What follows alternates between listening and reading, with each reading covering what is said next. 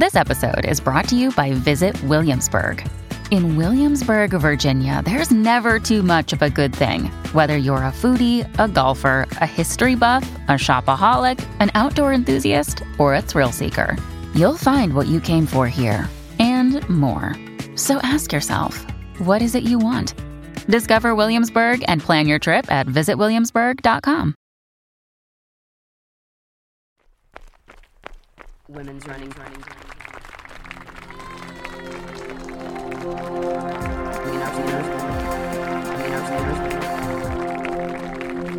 Women's running stories. Hi, I'm Tiffany, Gayle, Chenault. I am a sociologist, so that means I'm kind of academic. I also run. I run a lot, and I live in Boston, and there's so much more I can say, but that's overall of kind of who I am and what I do. So combining sociology and running, yeah, we'll leave it there. Well, we'll leave it there for the moment so I can jump in and say hi, and welcome to another episode of Women's Running Stories. I am Cherie Louise Turner. I am your host and producer. And I want to make note here that the music that you are hearing is from Cormac O'Regan. He makes all the original music for this show, and he scores every single episode. And we are so happy that you're here. If you are a return listener, thank you for being here again. And if you're new, thank you for joining us. And welcome. In each episode, we focus on one woman's running story, and we dive into the ways that running is about so much more than running. We get into how running impacts us and also how we impact the running world. And for Tiffany, both of these things are true. Running has changed her life, and in turn, she's making change in the running world. And I'm going to let her tell you how all that happened. But before that, I want to clarify a couple things. First, Tiffany mentions the BAA in her story. This is the Boston Athletic Association, and they are best known for putting on the Boston Marathon, although they do a lot more in the running world, especially in the Boston area. I also want to make sure that you're clear on Tiffany's field of study, sociology, which she also teaches. She is a professor of sociology at Salem State University. But she explained to me that a lot of people don't always totally understand what exactly she and her colleagues focus on. So I'm going to have her jump in and explain it. Basically, what we do as a sociologist is study society. So it's looking at how we as individuals, our culture impacts like social structure and how social structure impacts us. My particular area of focus in sociology is looking at communities and this intersection of race, gender, and class. So basically, I study people and culture. All right, now on to Tiffany's story, which begins a little before Tiffany found her love of running in her late 30s. Tiffany's whole story is told in her own voice. Here's Tiffany Gayle Chenault. Running, why run? I never thought about running. I just thought it was stupid. Like, why are you running? Why are you running? It's hot. And running to me always seemed like such like a white space. And so, right, there's this difference of when I think of track and field, I think about, Black athletes and track and field people who do that. But in terms of long distance running, I mean, that was not even in my purview, not in my world, not in my space. And I never thought about it, gave it any consideration. So I come from that place of like, why run? And it's not a space that I belong in. And it wasn't until when my mother had passed away from cancer and I was 37 that I came into running, but only because a friend had asked me.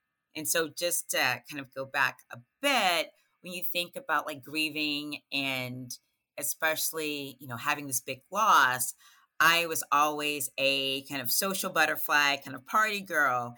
And so even though you go through this loss and you're, depressed and go through these emotions, I thought I couldn't grieve. So part of it is this stereotype of stigma being the strong Black woman, right? You take care of everyone else. You can't show vulnerability. You can't show emotions. And so I just kept going. Like I didn't even grieve, and I just kept functioning. And so to keep up this persona of still being this social butterfly person, like I would just say yes, because in my head at the time, if I said no, then someone would think something was wrong, which yes, I lost my mother. Something was wrong, but I was just like, no, I'm just gonna, just keep going as is. And I always equate this to being like a functional alcoholic, right? Like you're in it and you don't realize like you're not in a right headspace, but you just keep functioning. So I just kept functioning. I was functionally dysfunctional. And so part of that, a friend of mine asked me to join at the Boston Seaport. It was the Harpoon 5-miler. And normally if I was in right mind, I would say no, hell no. But the fact that she asked, and I was in this grieving state of being functionally dysfunctional, I said, sure, yeah, sure. Not knowing anything about running culture, running spaces, of like, how do you even do this? And so I trained, and I'm air quoting, you can't see, I'm air quoting, trained of like, I just walked a bit. I didn't even run a mile. Like I didn't run. I was just, I'm going to walk. I'm doing this thing. I don't know what I'm getting myself into. And when the day came for this race, again, keep in mind, I've never run like ever, just to see, I think there's over like 5,000 people, and it was a big scene. I'm like, oh my God, like why am I here? And I thought about like, I should leave. I'm like, I can't leave, but I should leave. I'm like, it was scary and overwhelming. I'm like, I should not be in this space. And I'm like, and I have a picture of me. I have my bib number. It's like right underneath my neck. Oh, it was a hot mess. And so I'm like, I guess I got to stay, because I told her I would do this. And so the countdown of like, 5, 4, 3, 2, 1, and the like gun kind of went off and people flew. And I literally was like, hot damn. And I started running. And at some point there was this huge hill. And then as I'm like, okay, I'm going to do this. Because I was determined, like, I got to keep going. And at some point, like I felt something, and I always tell people, I don't know if it was like adrenaline or endorphins, but I actually like felt. And so going back to my mother passing away, my mom passed away in 2011, and this race was 2013. So it had been 2 years. And I guess I was numb, right? You don't realize that, again, you're just numb and functioning in the world. And I actually felt something. I felt alive in that moment. And that was an emotion that I hadn't felt since my mom had passed. And I'm like, huh. And I equate this to like the weight of grief was on my spirit. It was on my soul. And so in that moment, something moved, something shifted. And so I finished, and I'm just like, I did this thing. So this started the journey.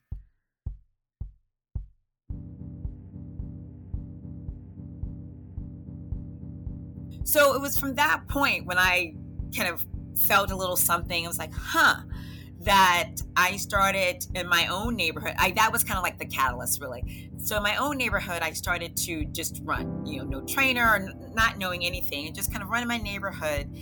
And that allowed me to grieve. Like that was my time, like all like the grief that I kept to myself. Like I would run in the morning, and that was my time to kind of like cry or talk to my mom or listen to music. That was my space, and that was my outlet.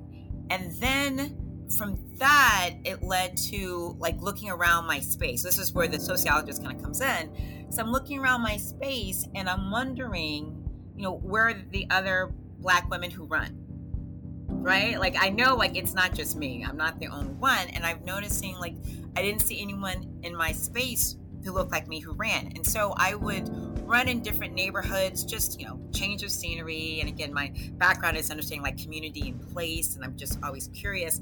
So I would run in different neighborhoods and see a lot of people running, a lot of nice white folks running, but wouldn't see any Black women or Black men or other folks of color. So this kind of got me thinking and got me like my curiosity of like, because Boston is this international running city, Boston Marathon, but yet, where is the diversity in this running space? And so this kind of led to the progression of understanding, well, do Black women run? Where are they? Has there been research on it? And I started looking at like academic and kind of pop culture literature of like, has anyone studied this or talked about this? And surprisingly, there was an absence of this, like in pop culture literature, in academic literature of like people who study running, look at running and all facets of it. And I'm like, oh.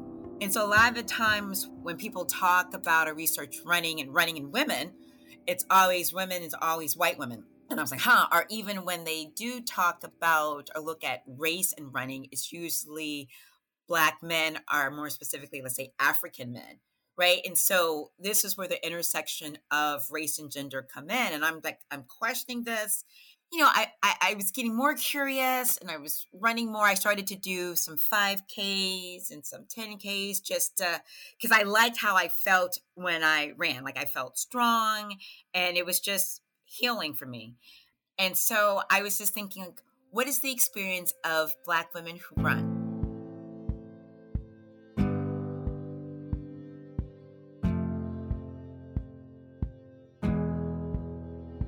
Like just that simple question of like, I'm curious. And I don't think I can get enough information in this space because New England overall, right? It's a white space and we can't, deny that. And then I thought, well, if I did more marathons or half marathons, maybe I could find this out. And so it kind of evolved into this, well, if no one's doing this, I should do this. And I should probably run a half marathon every state because then I'll get more information and maybe network with other women who run and just kind of ask that question.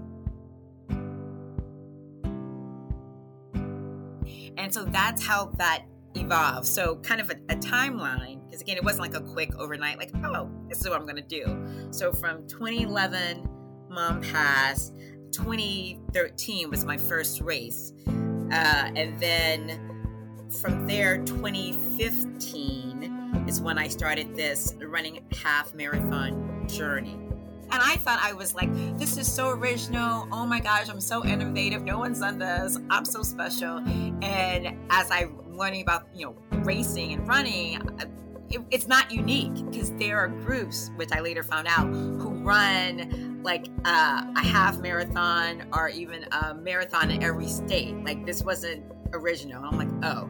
But what makes my journey original is just having this academic lens of looking at things a little differently in the running space and asking kind of different questions as I run. When I started, I didn't know what I was doing. I was like, when I tell people this story of I'm just going to do this thing, take some notes, and we'll see what happens. I didn't have a set plan. I didn't have a set, I'm going to talk to these women. I'm going to, do this thing. I'm just going to go and see what's out there and just take it from there. So the first 7 states I did, it was all of New England and upstate New York. So you can drive everywhere. It's quick and easy. And it's what I thought, right? Predominantly white spaces, white races. Saw a couple of African-American folks, took some notes, talked to them, like, fine. Like, this is what I thought. And I tell people it all changed when I hit New Jersey. So it was my state number 8, and it was the Trenton Double Cross Half Marathon. And in that race, it was about 2,000 people participated in that race. And in that race, there were 600 Black women runners. And I just want to emphasize that again, like 600 Black women who were running in this race, and I lost my shit. But that was, for me, that was the moment of like, oh, okay, I get it now. And before this, I thought of myself as I'm someone who's researching running. I'm not a runner. And so I did a marathon. I did the Flying Pig Marathon in 2015. And that's when I'm like, okay, it's time to put my thoughts into action. And that started the 50-state journey. But I didn't consider myself a runner. So it wasn't until state 8 in New Jersey, and I saw these women. And these women looked like me, but yet they were different than me. They were all different body shapes and sizes and skin tones of brown and different hair textures and styles. I'm like, oh my gosh. Again, coming from New England, I'm like, I was so very happy. And I kept like talking to all of them, at least as many people as I could, of just like, what's your story and what's your name and where you're from? And all the women, like their journeys were all so very different. What led them to running from, used to run track when they were younger, but now they're older and the body can't take it. So they're doing, recreational long distance running. To there are other Black women in my situation who had gone through some kind of loss, some kind of grief, and they found running as an outlet. Other women, for health reasons, so doctors, like if you don't, lose weight, you're going to have to be on, medicines for, diabetes or for high blood pressure. And they're like, oh, no, no, no, no. To just like my experience, someone had asked like, hey, you want to come run with me? And they're like, all right, or just seeing other Black women run. They're like, ooh, I want to do that. So it's just like the whole spectrum, even women who were in the military, which is interesting, and they wanted to keep up like running after being in the military. So I mean, I'm like, wow, just all the things. And these women had flown in or driven in to run this race. So they weren't all from New Jersey. I mean, they were from like New York and Maryland. A bunch of women had flown up from Texas, I think from Dallas, from Chicago. And so I'm like, oh, so you also traveled to run as well. And okay. So, I was just like, I got questions. This is great. And that for me, it's when it happened. That's for me when I'm like, okay, now I'm in this journey. I call like the first 7 states were just kind of the precursor, like the trial and error, but New Jersey was like, oh, okay. And that's when I learned about, there's a difference between races where there are a lot of Black people to, oh, these are like the Black races. Mom deserves the best, and there's no better place to shop for Mother's Day than Whole Foods Market. They're your destination for unbeatable savings, from premium gifts to show-stopping flowers and irresistible desserts. Start by saving 33% with Prime on all body care and candles. Then get a 15-stem bunch of tulips for just $9.99 each with Prime. Round out Mom's menu with festive rosé, irresistible berry chantilly cake, and more special treats. Come celebrate Mother's Day at Whole Foods Market.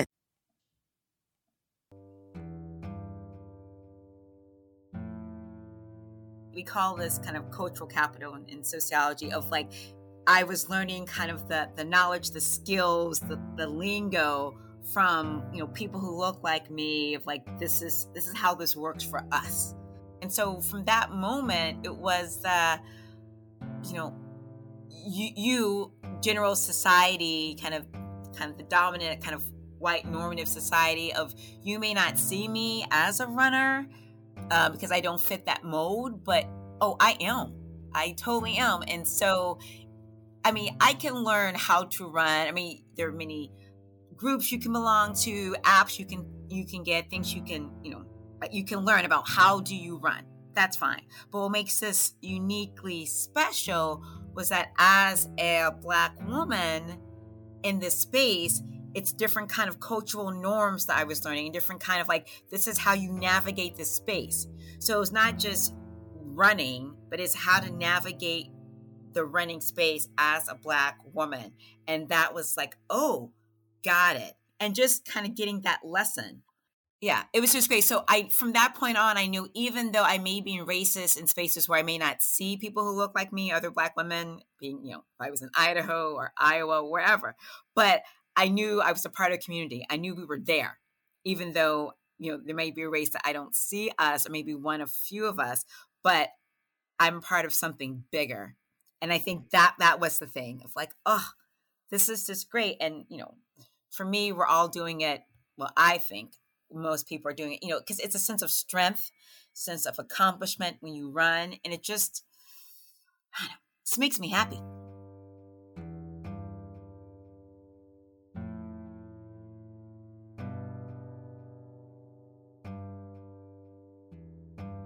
But while I was doing this journey, I was, 2015 to, I guess it will be 2023 when I'm done. I know for a fact, subconsciously, I realized that when I go out to run, I try to look like a runner. I mean, I didn't realize that. And through my evolution I'm like, oh my gosh, because it's a way to protect me. I mean, I want people like, I'm not a threat to you. And especially as I'm running in different states that I don't know, different cities I don't know.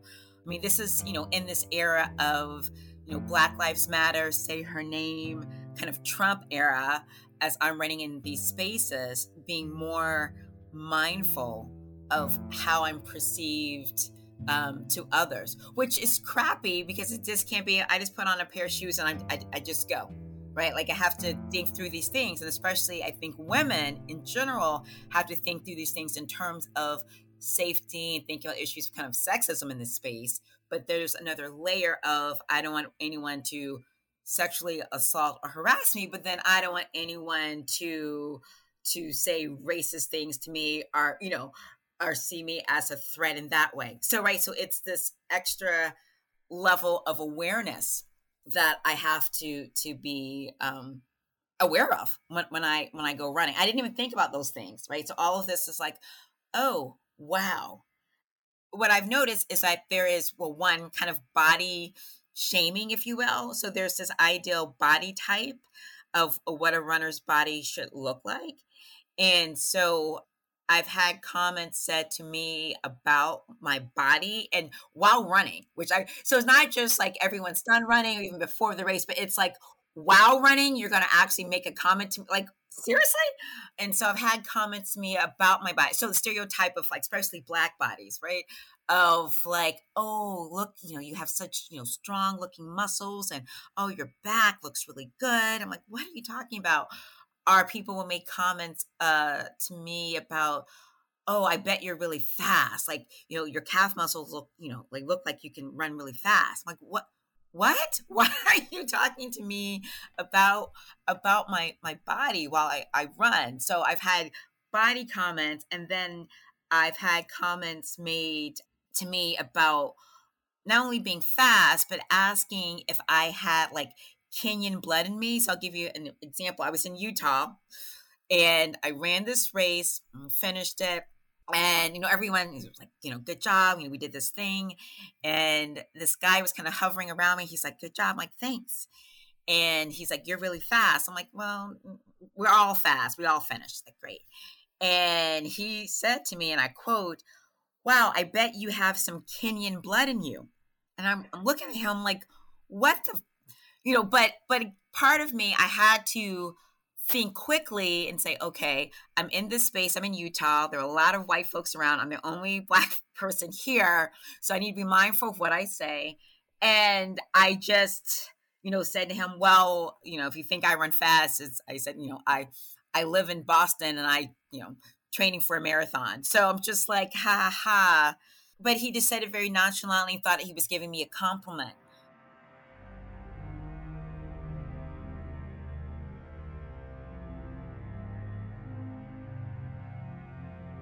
And so I've had people, perhaps not intentionally, but, think that they're giving me a compliment and it's not, or even I was in, Oklahoma and running a race and I'm there early and I've got on my bib number. I look like a runner. And I walked into one of the corrals and one of the race manager people, organizers said, oh, this is for runners. This is, like a runner space. And I'm looking at me. I'm like, do you not see my, why don't you think I'm, and I said, I'm here to run. And then talking to other Black women, that's my particular focus. We're sharing, unfortunately, like war stories about like, yeah, this was said or, that happened. I'm like, And this was all before, I think people became more attuned to this, all before Ahmaud Arbery in 2020 of this whole notion of kind of running while Black.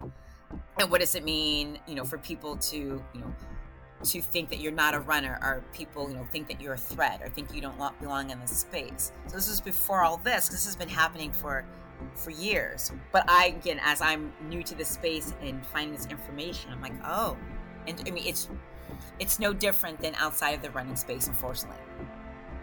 running is just a microcosm of society. So all the things that we are outside of running, so you think about, our social identities around like race, gender, and class, our like maybe political, social ideologies, that is also happening in the running space as well.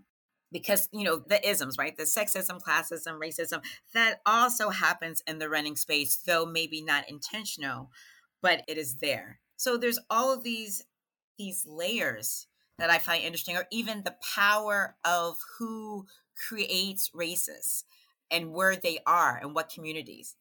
So one of the races locally here is the Road to Wellness 5K in Roxbury. And I love that race so much because it's in Roxbury, which is a predominantly African-American neighborhood. And it's beautiful, it's historic, but there's a stigma to Roxbury being kind of dangerous and all kind of the negative stereotypes. And the fact that there's this 5K there, it brings people, in this neighborhood so the community can see people who look like them who run. I mean, that's huge. And I think people don't think about even, the creation of the races and the neighborhoods that they're in, like what message that sends to the people in the community. One of the things that I'm working with the BAA, who do the Boston Marathon, is that when you see all the banners in the city, Boston proper, like the runners are coming, the marathon's coming, look to see who's on the banner. Number one, look to see who's there, but also number two, they only go in particular parts of the city. So they're not going to, like I say, Roxbury or Mattapan, or even parts of Dorchester where there's more ethnic and racial diversity, right? It's only going in certain parts of the city. So that sends a message. So that invisibleness, I mean, that's part of it. And so those cultural stereotypes just kind of manifest. Whereas, I don't think I can do this, or, this is something, white people do, or is not for me. That adds to it. So it's this whole like systemic thing when we think about running, or even like just health. So if we saying we want a healthier society, a healthier nation, and recreational running is one way to do it in terms of physical activity, then what are we doing to support that, to make sure all people have access? So there's all of these kind of layers, in the running space that I find very fascinating. Running is definitely more than just running.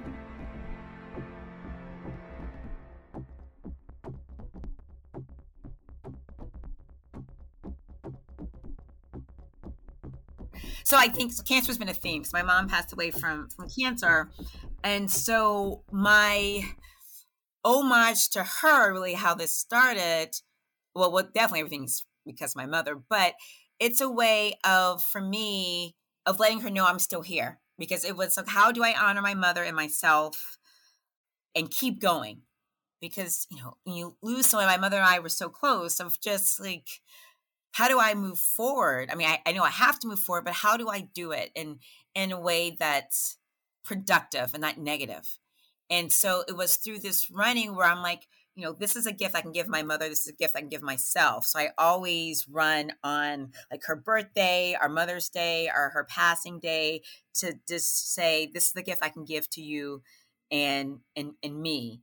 But at the same time, it's allowed me to have a sense of freedom, because this is where I feel, like I said, kind of strong, have a better sense of myself, and just let things go. And so, for me, that's part of my running journey. But it wasn't until in 2020, right? So pandemic, when all of us the world stopped for a lot of us. And I found out that I had stage 0 breast cancer, but still cancer nonetheless. But it was there. They caught it early enough. And I was like, oh my gosh. So I had already run like 40 something states. It was state 46. State 46 was the last state before the pandemic. And my plan was to finish off the rest of the states in 2020. But, that didn't happen. And so I'm like, I don't, kind of like, what do you do now? How do you go forward? I'm like, well, I got to finish this thing. And through my cancer diagnosis, I had a lumpectomy, then they had to do a reincision, and then I had radiation. So I couldn't run for a while because you have to heal. And I realized that running had become such a part of my identity and who I am, that to not run was just a disruption to me. So that just put things in different perspective too, of what does it mean if I can't run? And I realized that, I miss it. And I realized even more so how it is a part of me. As I go through this progression of when I started to where I am now, I think from the loss of my mom of being, I was damaged, right? I was damaged. I was just in such a bad place that starting this journey, I didn't realize that this journey is a lifesaver for me, because I wonder if my friend never asked me to participate in that race, I wonder where I would be. And I know for a fact I would not be in the same spot. And I can look back now and see how I was kind of drowning, right? As I reflect back, I didn't realize how much of depression I was in, how much grief I was in, until I started coming up for air. And that running has kind of let me kind of come up for air a bit, then some. And I'm like, if I didn't run, would I have just drowned? I don't even know. I don't know. But now where I am right now, one more state left, I just feel stronger, but I'm defining it differently than how I started off. So it's not about, keeping, not being vulnerable, kind of taking care of everyone. It's no, I am vulnerable. I, will let people know what I think and how I feel. And it's okay to say no. And I'm tired, I can't do it. Or to say, you know what, I need some help. And just kind of rethinking strength. And I feel more at peace, if that makes any kind of sense, of I put myself in uncomfortable positions, running across the country solo in these crazy times as a Black woman. It's not easy. And I'm always fearful, but there's a difference between having fear to motivate you or having fear cripple you. And so for me, part of the running journey is the making myself uncomfortable, and it's okay. And to kind of work through my fear. Because people always say, you're so brave or you're strong, or I'm like, yeah, but there's fear involved too. And the fear has pushed me to do that. And it may not be perfect and it may be messy, but it's okay. And that I don't have to, sorry, I'm getting choked up, but I don't have to live up to anyone else's standard but mine. So when we talk about how do you define a runner or what a runner looks like my version of running is running, and it's okay. And if it makes people uncomfortable or unhappy, not my issue, right? So that's where I am now. We're kind of giving no F's to give. I've carved out my space, and I'm happy with it. Tiffany has defined her own space in the running community, and she's also working to help other women do the same. She is the co-ambassador for the Boston chapter of Black Girls Run, and she is also a member of the Boston Running Collaborative, which the Boston Athletic Association created to sort of strengthen its focus on increasing diversity and access to the running community here in the Boston area. Tiffany also recently modeled for REI and was featured in their catalog. And as part of that, there was an accompanying article that featured her that was titled What a Runner Looks Like. And very excitingly, Tiffany is writing a book about her experiences running a half marathon in all 50 states. And of course, she's doing that through that dual lens of being a Black woman runner herself, and also as a sociologist who is focused on that intersection of race, gender, and class. So I will keep you up to date on when that will be published and how you can get a hold of it when it comes out.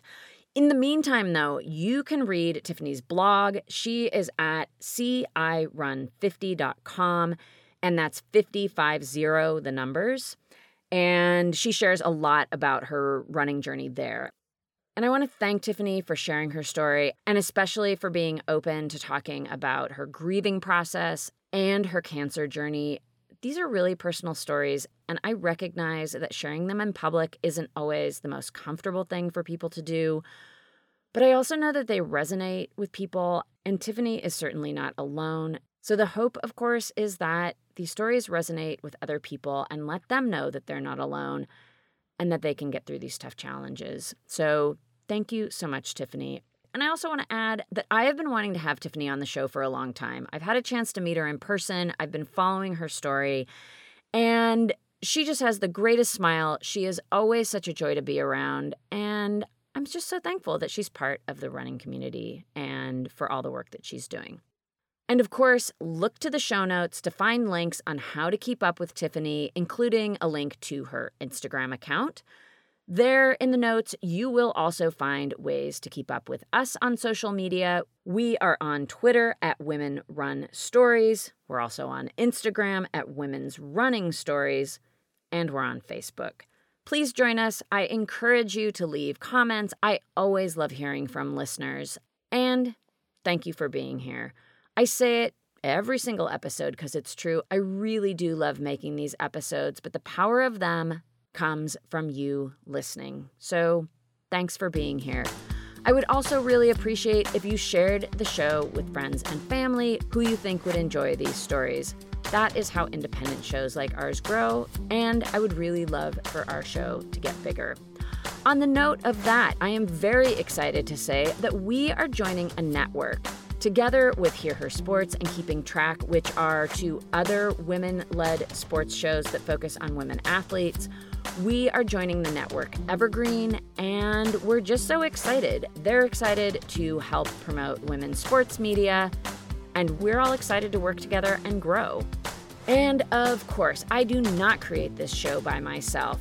Like I mentioned up top, Cormac O'Regan does all the original music, and he does all the scoring for the show, and he comes to you from Cork, Ireland. April Mariner does all the design work for the show, the website, the merch, the graphics on Instagram. She does it all. And she comes to you from a very snowy Truckee, California. You can find April at bonfirecollaborative.com. And yes, I am Cherie Louise Turner. I'm your host and producer. I'm coming to you from my closet studio in Somerville, Massachusetts. And until next time, we all wish you joyful, healthy strides forward.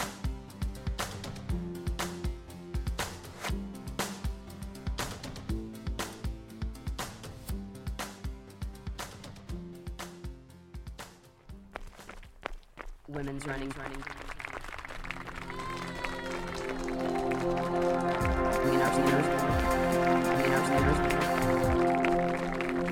Women's running stories.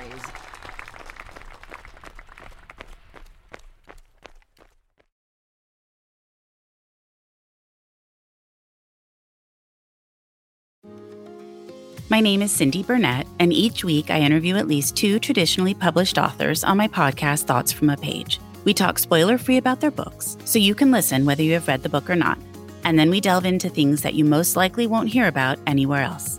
The importance of the cover design, why they included various aspects of the story, personal details about both the books and the authors' lives, and so much more. You can find the podcast on every major platform and learn more about it on my website, thoughtsfromapage.com.